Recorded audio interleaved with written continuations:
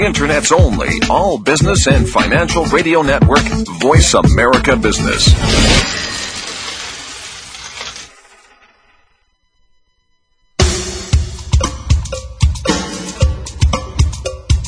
Good morning, and thank you for joining host Cheryl Esposito for an intriguing hour of leading conversations. Each week, Cheryl brings together big thinkers to the Voice America Business channel. Now here's your host, Cheryl Esposito. Well, good morning, everyone, and welcome to Leading Conversations today. This is Cheryl Esposito. Today we have a special guest, Don Proffit. Yes, Proffit, Proffit, you heard it right. And Don is an ethical literacy coach. Now, when I met Don, this was the first time I had heard this phrase, and I'm very excited about this body of work that he's doing. He's also president of Proffit Projects. Don, welcome. Hey, welcome, Cheryl. Oh, hey, it's good to have you here today. Now, Don, where are you today? Today I'm sitting in Lawrenceville, New Jersey, in a conference room in the school district I formerly worked for. In that I become so mobile that I no longer have a landline. So I got myself to a phone with a cord. Oh, well, we appreciate that very much. You know, someday we're not going to even have those to use. That's true. That's true. So Don and I met when we were in Bali last summer at the Conference on Indigenous Leadership and Global Transformation, put on by the Bali Institute, and it was quite fun. It was a wonderful time, wasn't it, Don? It was fabulous. It was fabulous. And, you know, I have to say that the photo that we used in the announcement is actually a photo that was taken of you in Bali. And for those listeners who look very closely at the photo, you'll notice that there are two little grains of rice right on Don's forehead, and that is because we had just come out of ritual ceremony that the Balinese have, you know, as they began the celebration of the whole time that we were there for the conference, and I just had to use that one, Don, sorry. Well, I'm glad you clarified it, that it was rice and not some other growth. Or so. It was such a wonderful experience there, wasn't it? Yeah. It was one of those profound, life-changing events. Had you been to Bali before? I had gone about 18 months prior to the second Bali Institute gathering. Oh, right. So you become addicted. I can completely agree with that. Bali is an addiction. And for anyone who has not had the pleasure of making that trek to Bali, I encourage you to do whatever it takes to get to this incredible culture and experience the incredible people. Right. We are forever changed, as you say. Right. So today's show is called The Leadership of Inclusion. And, you know, there's so many parts of your life that I want you to share, but one of the reasons that I focused on this is that you have had several experiences throughout your life that have really shaped your perception of the power of inclusive communities. And I'm going to talk a little bit about that a little bit as we move forward in the conversation. But the first thing I would like you to do is to help us all understand what is ethical literacy. You call yourself an ethical literacy coach, and I know you're associated with the Institute for Global Ethics. Yes. But explain to us what that is. Sure. An ethical literacy coach is someone who will land in a school district or a school and really begin to work with students, parents, school board, the teacher, the administration, in transforming the culture of the school to one that is more ethically grounded. So what we're doing there is helping young people and the adults working with them to build stronger relationships, to personalize instruction in a way that is more meaningful, but also to begin to look at our behavior based on ethics and really based on what happens when two of your values come into conflict. So it's not so much about right and wrong behavior, but we're looking at what happens, say, for a young person when loyalty to your peer group, and we want kids to be loyal, you know. Mm-hmm. Loyalty is a value that we do want kids to learn. Right. But what happens when loyalty comes into conflict with honesty?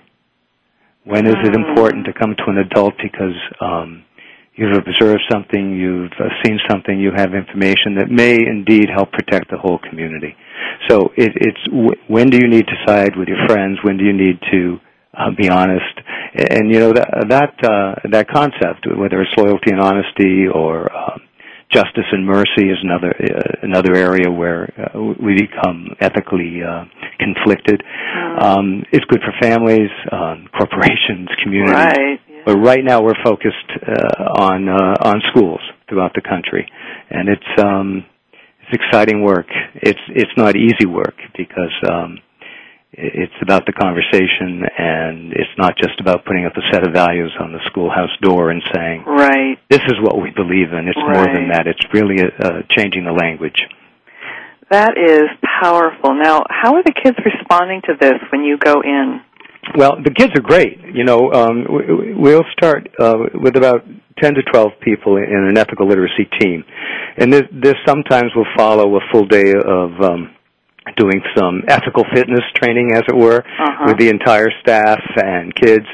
But we really focus on this small group who become champions of the process, who then go out and begin to craft a communications plan, an action plan that includes everything from assemblies to role play, and any tools we can use to help get that new language of ethics in play. The kids seem to really get it quick. You know, sometimes when we're working with a group, you might hear adults say, "Gee, you know, this is great for the kids, but for me, I'm already there. I don't need to think about it." But for this to work, it's the adults and the kids together. It has to be one community, you know. And what happens is the voice, the authentic voice of the kids, begins to strengthen when they get to articulate their feelings and beliefs based on, you know, a set of shared values that the school will identify. So the kids are great. They're right out there. Well, you know, and it makes so much sense because they really are in that space of trying to figure it out. And so something that gives them a structure to lean into, not necessarily saying, this is what you always have to do, and if you don't, you're wrong, which is what most of the rules, quote unquote, of the game are. But really helping them to understand the power of choice, and that their actions matter. That's it. And so what we find, I mean, I look back when I was an assistant principal and handled discipline on a daily basis for 3 years, and I think that's where I fell into the work of the Institute for Global Ethics, Rush Kidder's work. Rush Kidder is the founder and wrote the book, How Good People Make Tough Choices. And in his book, he establishes a framework for resolving these right versus right dilemmas. So, you know, we're looking at, I had mentioned before, that they basically fall into 4 areas: right versus right, which would be justice, mercy, honesty and loyalty, long-term, short-term, and the individual and community. So, you know, once we begin to look at that framework and how these ethical dilemmas can be resolved, and again, it's not easy. It's not like a quick fix, but it gives you a map, as it were, to move through this. So I found that extremely useful as an assistant principal, where I was very concerned about we would punish, send kids home, give them detention, and the door never stopped. It was a revolving door. The same kids would come back. The same kids would come back. So at least this way we had a tool for talking with the kids about some of the choices they were making, rather than just, you know, here's the rule. You broke it, and now you're punished, and let's move on. This way we really could do some remediation, as it were, and begin to give kids, you know, better tools for making choices.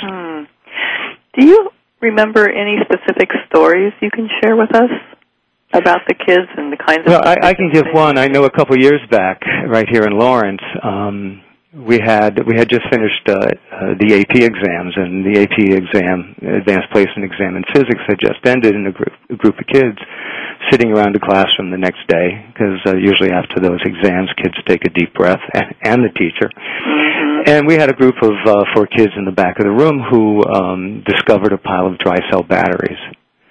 And so one young man asked of his peers, how does that work? What really happens in a dry cell battery? Mm-hmm. So a young man who was very knowledgeable, a real good kid, never had any issues here whatsoever, took apart the wrapper, took the wrapper off the battery and revealed the cylinders inside with the twisty little wires coming off. And another student said something about, that appears, looks like a bomb. Nothing more was said until later in the day, my school police officer and secretary found what they thought was a bomb in the hallway. Oh, boy. Of course, it turned out to be the battery, but the true story was when it hit the newspapers, it really portrayed the high school as not a safe place. Right. And we had been 6 years into this ethical literacy concept, and we had kids who were making great decisions. I mean, you don't eliminate all the poor choices, but at least you have this place to talk about it and to move forward. So one young man who was part of the group wanted to see me, and I got a call to come back to school, and I was there with his mom, and he was going, Mr. Proffit, I'm really saddened by what I'm seeing in the newspaper, and I really feel that is not who we are. So I've been dealing with this dilemma. The person who did it is my best friend. Oh, wow. He didn't mean to cause the issue, but yeah, that's what happened, and he dropped it in the hall. But the thing I'm fighting with is protecting him or coming forward.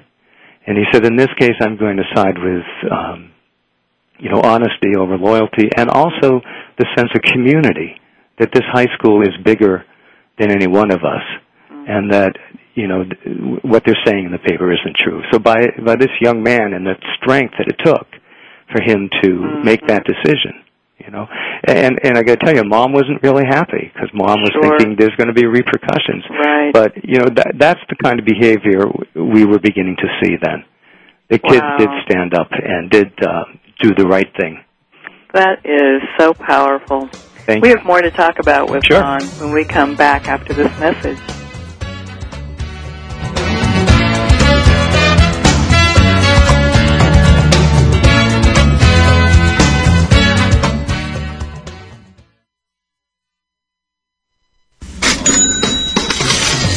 All we talk about is money. Call us toll-free, 866-472-5790, and talk to the experts. We talk money all the time. Voice America Business.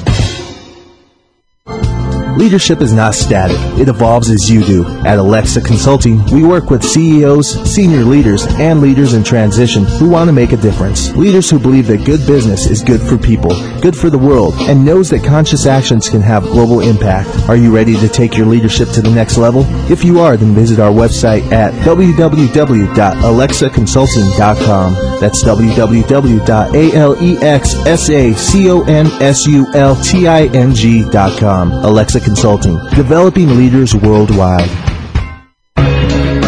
More and more business people recognize the importance of spirituality in their work. How do busy professionals discover what rings true for them? Embracing the Journey with Karen Humphrey-Salick explores what it means to be spiritually fulfilled in business and how to integrate spiritual direction into a career.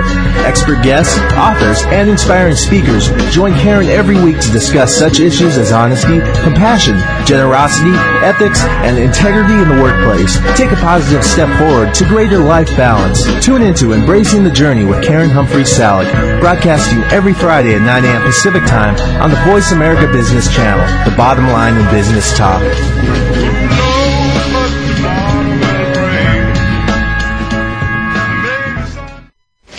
Money, up-to-date business and financial news. money.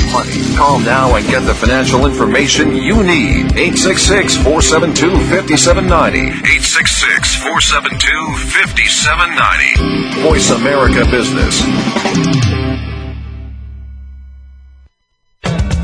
We appreciate you joining our leading conversations today. If you would like to participate in today's conversation, please call us now at 1-866-472-5790. That's 1-866-472-5790. Now back to your host, Cheryl. And welcome back. We're speaking with Don Proffit today, an ethical literacy coach and president of Proffit Projects. So, Don, what kinds of projects does Proffit Projects engage in? Well, I needed a title when I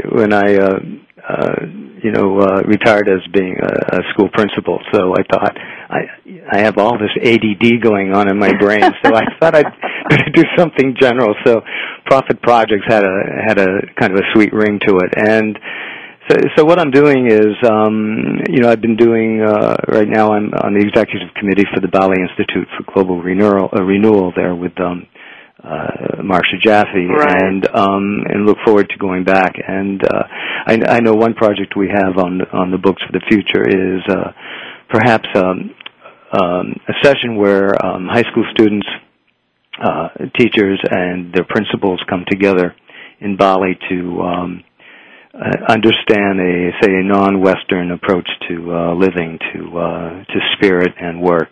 And we'd like to tie that in with service learning projects in local neighborhoods, work with some of the local schools, and really come back with that sense of beauty and spirit and relationship that the Balinese have for the world and each other. So that's one thing's going on there. I'm the Northeast Regional steward for the World Cafe community, and really enjoy that process. That if people don't know that should get online and check out theworldcafe.com. And just quickly, for anybody who's not familiar with the World Cafe, that is a process by which you can engage small or large groups of people together in conversation to really dig deep in a very concise way to gain information and share information and come to some problem solving, right? It's fabulous in that it really takes a group, a community, a school, a team, a work team, to a wonderful, deep place where ego begins to dissolve away, and you really focus on the issues at hand in a way that is uplifting, not always depending on what happened in the past, but thinking toward the future. And so, Juanita Brown and David Isaac's work, in putting that all together, along with people from all around the world, has been profound. Anyhow, for me. Absolutely. Well, Juanita and David both are amazing. Yep. We've had Juanita Brown as a guest on the show, and David Isaacs is going to be a guest in a few weeks, so we're very excited about that. So let's go back to a time when you really began to form and shape your own sense of what was right and wrong, what was ethical, that you really had choices. Sure. Let's go back to a time when the Vietnam War was happening, and you were about, 18, right? Sure. I was approaching college graduation. I went to Westminster Choir College, a wonderful music school here in Princeton, New Jersey, now part of Rider University. I had received my draft notice and knew that I was also my lottery number that year, because the draft operated by lottery in the midst of that war. Okay, so I know, sorry to interrupt, but I know that there are people listening to this who think the lottery number is the lottery ticket you buy to see if you win millions of dollars. Sure. And in fact, that was not it, right? It was not it. Your birthday, your birth date goes into a large, like a bingo file. And, I'm imagining that. But anyhow, they draw based on each birthday, they draw a number out. And so for me, January 19th turned out to be number 56. And in 1970, you were probably, you were guaranteed with a low number like that to move on out real quickly to the front. In Vietnam. In Vietnam. And as a young man, and I still am. I'm very passionate about the country, and I also felt that it silly me maybe, that everybody should serve. I mean, wouldn't it be great if everybody gave 2 years? But in a field or in an endeavor that you have talent in and that will also benefit. So as more like the Service Corps. More like the Service Corps, Peace Corps, and I was going to be a music teacher, and I just felt, I want to do something.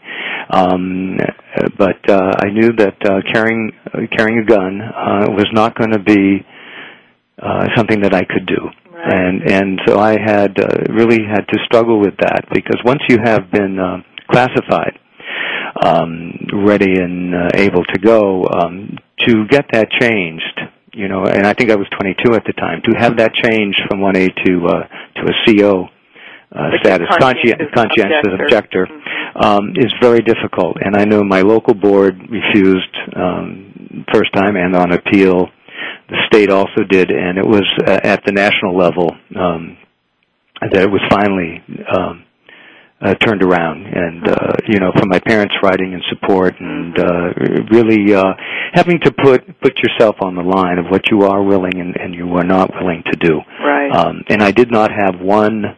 I grew up as a Calvinist Congregationalist out in Massachusetts, but I had long since stopped going to church, so I couldn't really claim a religious belief or one continual religion or religious sect that I followed. So, so I finally got it and worked through the Quakers, and thought I wanted to get away from the East Coast. We lived in Pennsylvania at the time, so found Alaska Children's Services up in Anchorage that worked in emergency shelters and group homes for kids, and took a position with them. Oh, wow. Yeah. And so what was that like for you? You were in Alaska. It was pretty remote, right? It was pretty remote. And now when I say this, I'm not diminishing what it means to be a soldier. But we tend to fight our war anyhow at some point. And so up there in that darkness, and also wonderful sunlight all summer long, it was difficult. It was coming to grips with the war itself and my decision not to, dealing with friends and relatives who had issue with my choice, and also struggling as I worked with these kids who were homeless or products of abuse and disintegrating families, and kind of what was happening as the West, as the U.S. government was having an impact on indigenous people up there. I had real difficulty with it. I ended up composing music then, volunteering and becoming a composer for the Episcopal Church, writing, at the time, folk masses were big. So had my guitar and had my music background, and directed a choir, and through that met the bishop of the state, who had me go up and spend 3 months in Point Hope, an Inuit village up above the Arctic Circle. Wow. For I think there were about 300 people representing 5 families in a town that still, at that time, would go out and skin boats. Really? And whale. And that to me was that point where I was feeling like an outsider. Yeah. But in the city, it was different in Anchorage. But when I hit this place, as one of 3, white people there was a young seminary student and his wife also there. But it was like facing the beast. It was a very scary thing. But I got to tell you, it helps you survive. You understand how wonderful people are and can be, and how community does function in a way that's so meaningful that you get over yourself real fast. You know? That's a really good way to put it. Yeah, now, you do. You talk about that there is an intersection between arts and ethics, and that right. really plays big in defining inclusive communities. Can you talk about that? Well, I think the arts define who we are as a people. I think when you go, I just came back from China, and so when I finished in Xi'an, visiting some schools and in Beijing, and seeing the incredible talents of kids, and when harnessed to a creative form, whether it's music or the arts or theater or dance, that there's a certain energy that happens that moves out from the community and defines it. So, also looking in Xi'an, looking at the terracotta soldiers, that immense collection of clay figures that were buried with the first emperor, and to see those, to say, well, here's what remains now of that particular culture and time. So the arts play that. There's also something about in the gesture of making art, whether or composing or dancing or theater, that the movement you do, the mark you make, the sound you create, the character you haunt in a play has to be honest and has to be authentic. If it fails in that authenticity, it looks more like a lie. How interesting. So what I see then is as you move to being aware of your core values, of values such as respect, responsibility, fairness, honesty, and compassion. I'll just name 5 because those tend to be the 5 we work with at the Institute. That art making will display those well. If you're going to create a piece of music, you need to be responsible in how you do it. There's a certain respect of the form. That all of that comes into play of who we are as artists and people, and how that ties with that inner core. And so, when you were in the Inuit village, and you were doing the music, right, and you were leading the choir. This right. was where you saw some of the shaping of their presence in their community. Yeah, there was, in order to bring people together to sing, because there were no clocks there, you had to go out and ring a bell. And then maybe... Our bell's being rung. Okay. All right, we'll continue saying, this. Take a break. Okay. So we'll be right back and finish up this slot. Sure.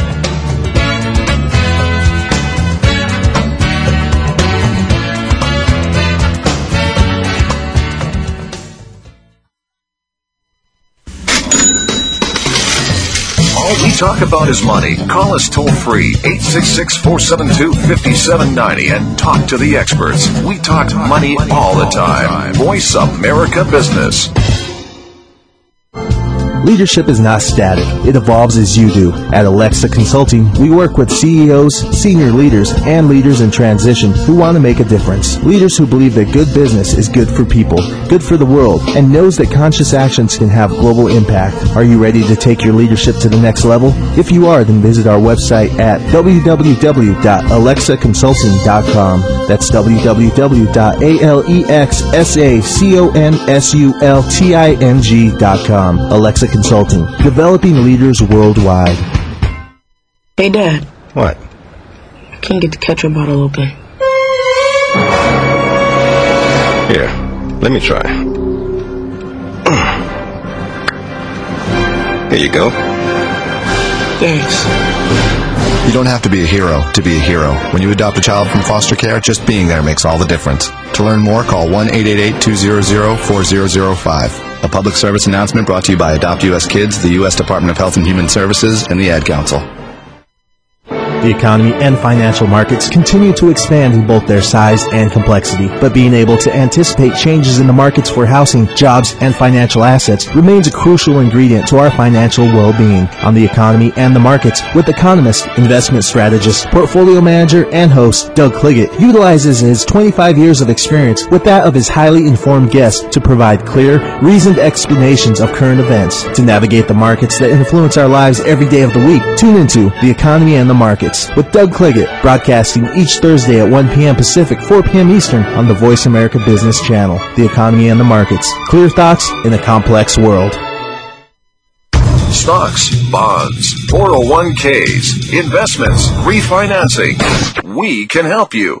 Call now toll free. 866-472-5790. 866-472-5790. Voice America Business. We appreciate you joining our leading conversations today. If you would like to participate in today's conversation, please call us now at 1-866-472-5790. That's 1-866-472-5790. Now back to your host, Cheryl.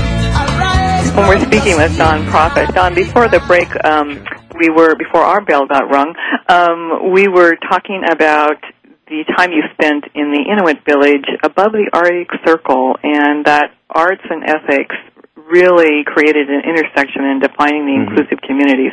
Now, you had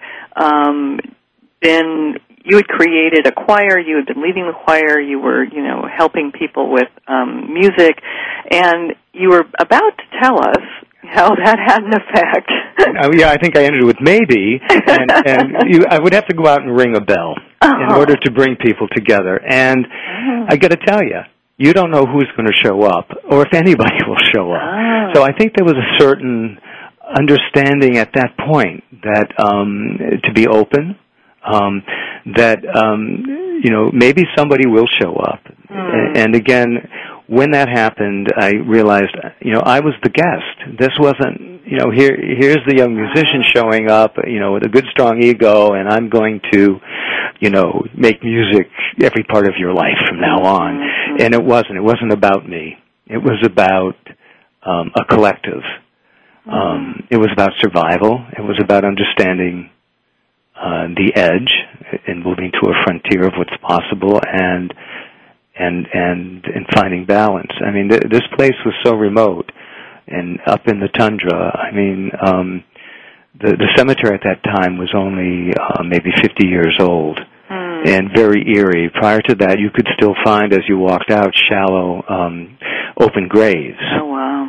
And the Episcopal Church was smart in their missionary work in that the priest of this particular church, this Anglican Episcopal outpost, the priest was Inuit from the village rather than somebody from outside. So there was a certain level of respect, and the priest was also the patriarch, and his wife was the matriarch of the village. So there was this other form where religion itself, or the church itself, really blended seamlessly with the community.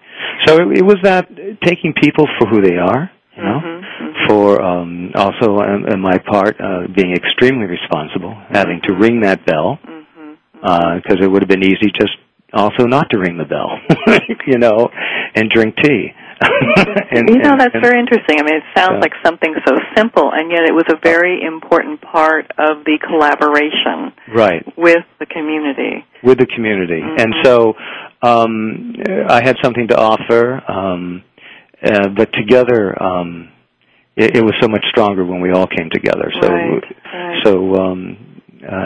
it was pretty profound. But for me, it was that sense of the arts of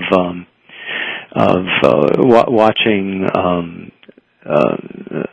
people there carve, ivory fetishes and things of that nature of animals and seals, and the respect for the whale, which they continued to hunt at that time, and how the placement of a whale as it's brought into the village, kind of in a temple of like a Stonehenge out of whale bones and jaw bones and rib bones from previous hunts. It was really a sacred space. So did you really feel like you became part of that community? As much as I think I could at 22 or so, and very green to the world, as it were, and who I was. I think that I was welcomed perhaps far more than I allowed myself to feel welcomed, if that makes sense. Yeah, I understand that, yeah. You know, a lot of walls and stuff I had up there. You know. Yeah, I bet you did. I bet you did. Now, you know, so that helps me understand, and I'm sure it helps our listeners understand a bit more about, you know, the arts. Clearly that was the music, and the ethics being the part you played, and the responsibility you held to the community. And it sounds like part of that also, part of the ethical piece of that was really honoring who they were and not trying to change that. Right. And not trying to form, you can't form a community into what you want it to be. I mean, you can have influence, but, you know, it was accepting, this is what this is. You know, and if I'm pushing against this, it's only going to push me further away. It is not appropriate for me to do that, and not possible for me to try to bend it to how I wanted to see the world at that time. Right. And so that makes me wonder about, in the high schools, when you are doing the work in the high schools, how this really applies, you know, because in some ways the community is formed whether or not it's visible. Right. And I know that with the schools that I serve as an ethical literacy coach, each school is different. I have an independent school out on the East Coast on Buzzards Bay, the Tabor Academy. They approach this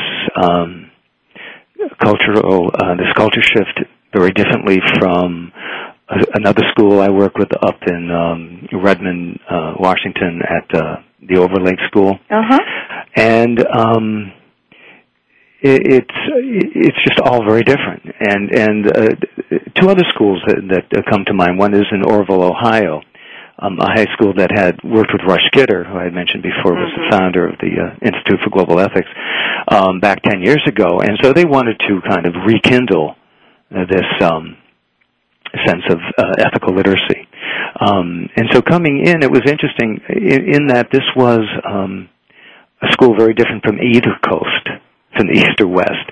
It was a very stable community with very little mobility as far as families coming and going. So working to identify the core values was very easy.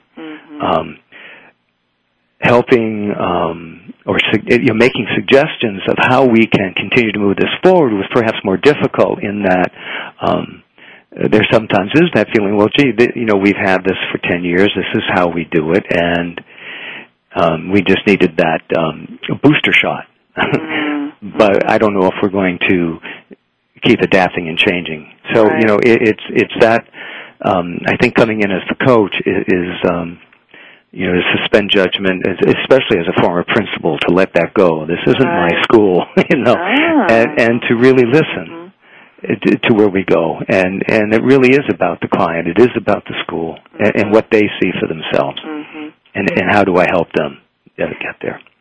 And so you've talked about how honesty is a big part of this, and how you make choices around when to be honest, when not to be honest. You had an experience in your life as a principal where you took a stand and you shared a lot about yourself to the community.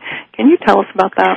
Sure. I had been here in Lawrence Township Schools for a number of years as their fine arts director and then an assistant principal, and then I left in order to become a principal, another school district here in Jersey. And then I was invited back when the principal retired. And we had this plan also to do a large addition to the high school. And knowing that I had this interest in how place defines how we behave and what we could do to also increase academic achievement by designing a school that would support those goals.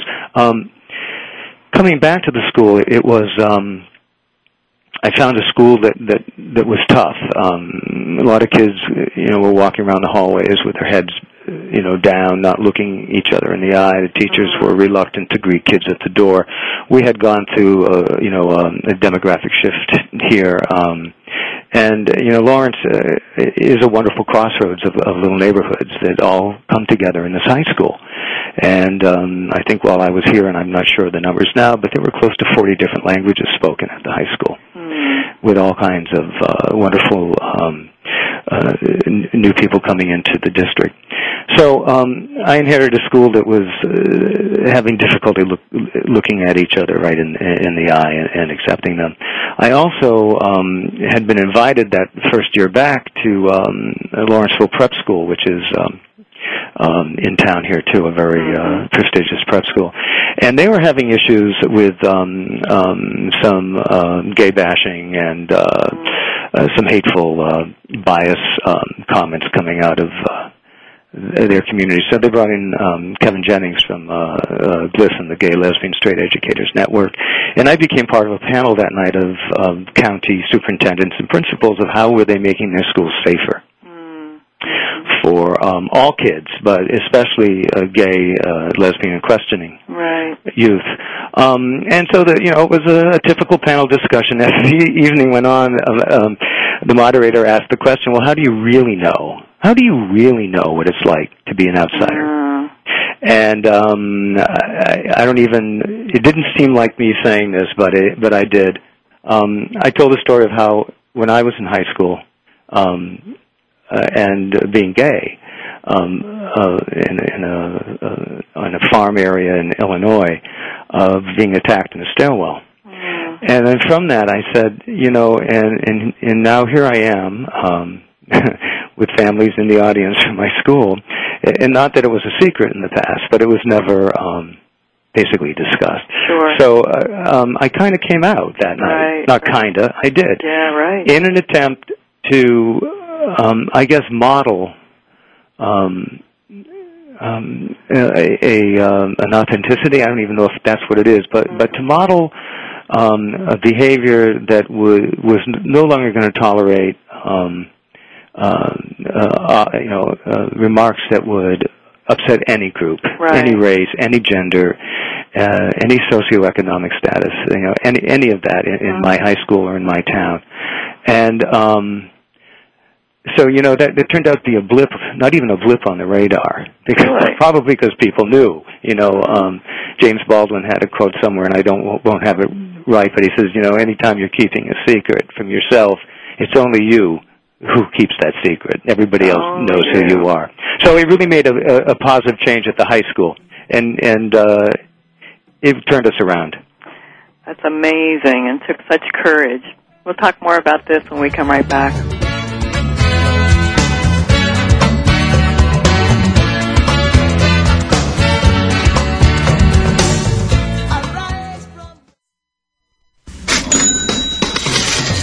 All we talk about is money. Call us toll-free, 866-472-5790, and talk to the experts. We talk money all the time. Voice America Business.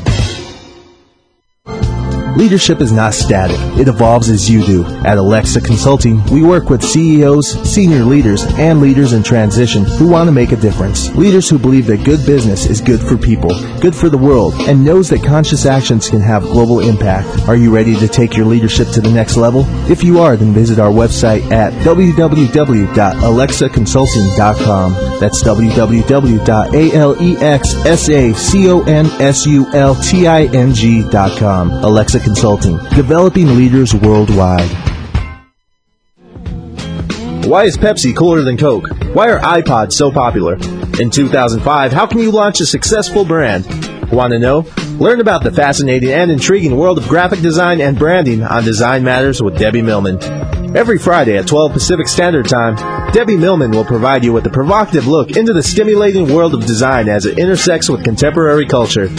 Hear what the experts have to say about creating, maintaining, and launching a brand in today's challenging marketplace. Join us every Friday at 12 Pacific Standard Time for Design Matters with Debbie Millman, right here on the Bottom Line in Business Talk, Voice America Business. All we talk about is money. Call us toll-free, 866-472-5790, and talk to the experts. We talk money all the time. Voice America Business. We appreciate you joining our leading conversations today. If you would like to participate in today's conversation, please call us now at 1-866-472-5790. That's 1-866-472-5790. Now back to your host, Cheryl. We're speaking with Don Proffit today, an ethical literacy coach and a president of Proffit Projects. Now, Don, just before we went to break, you were sharing with us how you really took your own ethical stand in a big way when you were principal of the high school there in New Jersey. Mm-hmm. And during an evening when the school board and supervisors were having a panel discussing some of the issues around gay bashing, you actually stood up and said, well, I do know what that's like because I am gay and I had the experience in high school. Right. And so what... And you said it really turned out to be, kind of a non-issue. Well, for me, it was a non-issue. I mean, there was an article in the next day's paper, but, there was no more than a byline at the end or just the last couple lines saying, Don Proffit, I think they said gay principal rather than a principal who happens to be gay. Yeah. But, that was about it. And what happened from that, I did say right before break that the school turned around, and I don't, please, I'm not taking credit for turning a school around based on one incident, but what happened was that standing up, I think at that point, permitted others, all kinds of kids and adults and families who felt better about the high school. So, it turned out that, people would make appointments to come and see me just to say that, they feel better about the school. And, oh, by the way, our daughter, and it has to be two dads, and our daughter is so-and-so, or you'll find two moms, or you'll find a number of different kinds of families, right. And I want to be careful how I say that, who felt really, really better, that at least somebody was there who was listening and making sure that the place was safe. Right.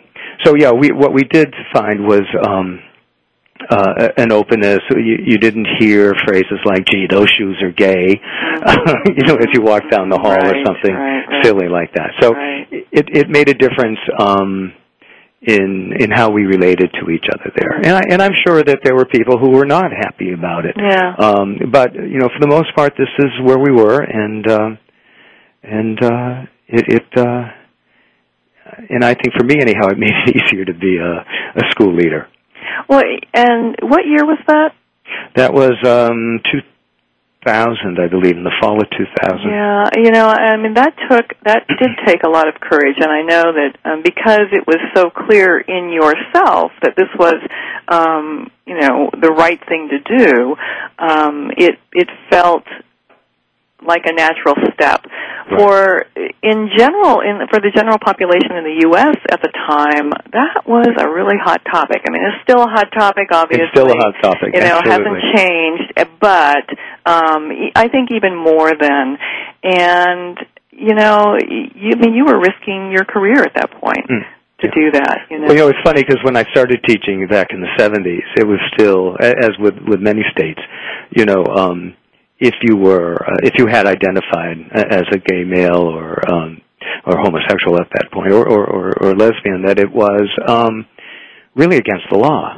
Mm-hmm. I mean, there were state statutes here in Jersey where this was not appropriate. Right. For you to be teaching. We've come a long way, so that's kind of cool. Yeah. Well, and that really gave you the opportunity to do what you were talking about in terms of creating inclusive communities. Right, because then everybody felt welcome. Everybody felt welcome. Right. kind of begin to develop their authentic voice, whether you're an adult or a kid. Right. So that fact that I did my best to maintain an open door to my office, that you come in without judgment, and let's have a great conversation about what matters. Yeah. So I think that that attitude is what sustained me, and I think for the first time in my life, having moved every couple years in elementary school right straight to high school. I think I went to 3 different high schools. Wow. I finally felt this sense of community. Oh, interesting. Where I felt very grounded, that I had roots finally, and that I also had the sense of flight, of wings, also a sense of freedom. Isn't that a great image? Yeah. Well, and to being able to be accepted in our communities is something very basic that we all need. Right. And that's how connection gets created. Yep. And that is also, if you can be who you are, then you can have honest conversations. There isn't always this little hidden piece. And there's right. Oftentimes there's a part of ourselves we don't want to reveal, and I very often use that question in coaching with my clients, no matter who they are. Right. I coach a lot of leaders, and my question to them is, what part of yourself do you not want to reveal?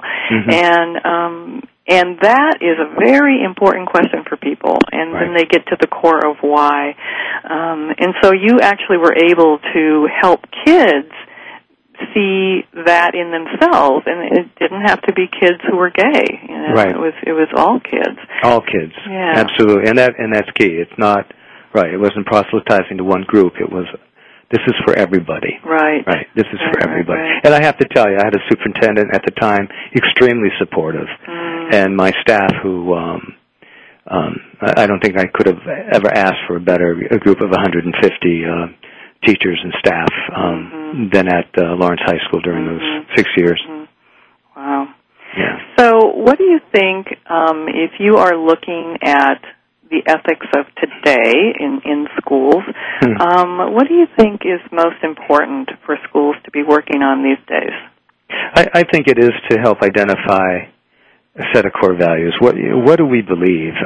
Knowing that, we always ask the question, well, whose values are you talking about? Are you talking people from this side of town or that side of town? But no, really, we can define a set of values that at some level we can all agree upon. Yeah. How we might operationalize them may differ.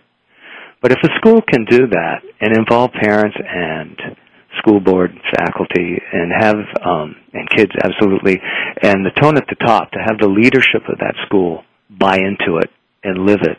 I think what we do is really teach an important lesson early, and hopefully later down the road we can at least better manage issues such as what happens at Enron, which is really a lesson in ethics. About a year after they sign this wonderful document stating what their core values are. So those are some of the things that I think is vital now for our schools. And how we relate to each other, that sense of its relationship. We have the knowledge, we have the information that needs to be transferred to kids, but it's the quality of that relationship will, in my opinion, determine how successful we are in delivering what needs to be delivered to kids, so that they feel powerful and absolutely involved, civically engaged with the world, because we need it. We really need it. We do need it, absolutely. And what you're providing for those kids and the teachers and the school boards is really an empowerment. Empowerment to really make a difference.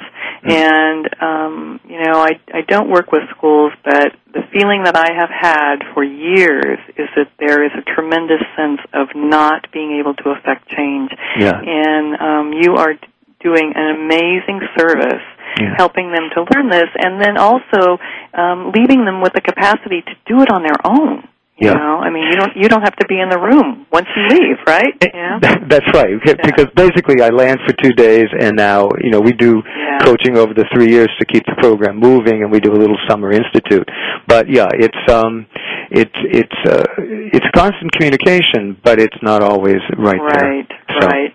So, Don, if people want to know more about this or contact you, how can they do that? Sure. I have a sometimes up and running website, which probably says under construction, but either way, it's www.proffitprojects.com, and that's profits with 2 Fs, all right? Proffit Projects. And my email is profitprojects@mac.com. Great. Donald, this has been a fantastic hour with you. I so appreciate who you are and your being here today. All the best with your Proffit projects, and we'll have to have you back again after you do some more work in the world and see what's going on. I'd welcome that, Cheryl. Thank you so much for the opportunity. Thank you. And remember, everybody, think big. The world could become a better place because of a conversation that matters. This is Cheryl Esposito.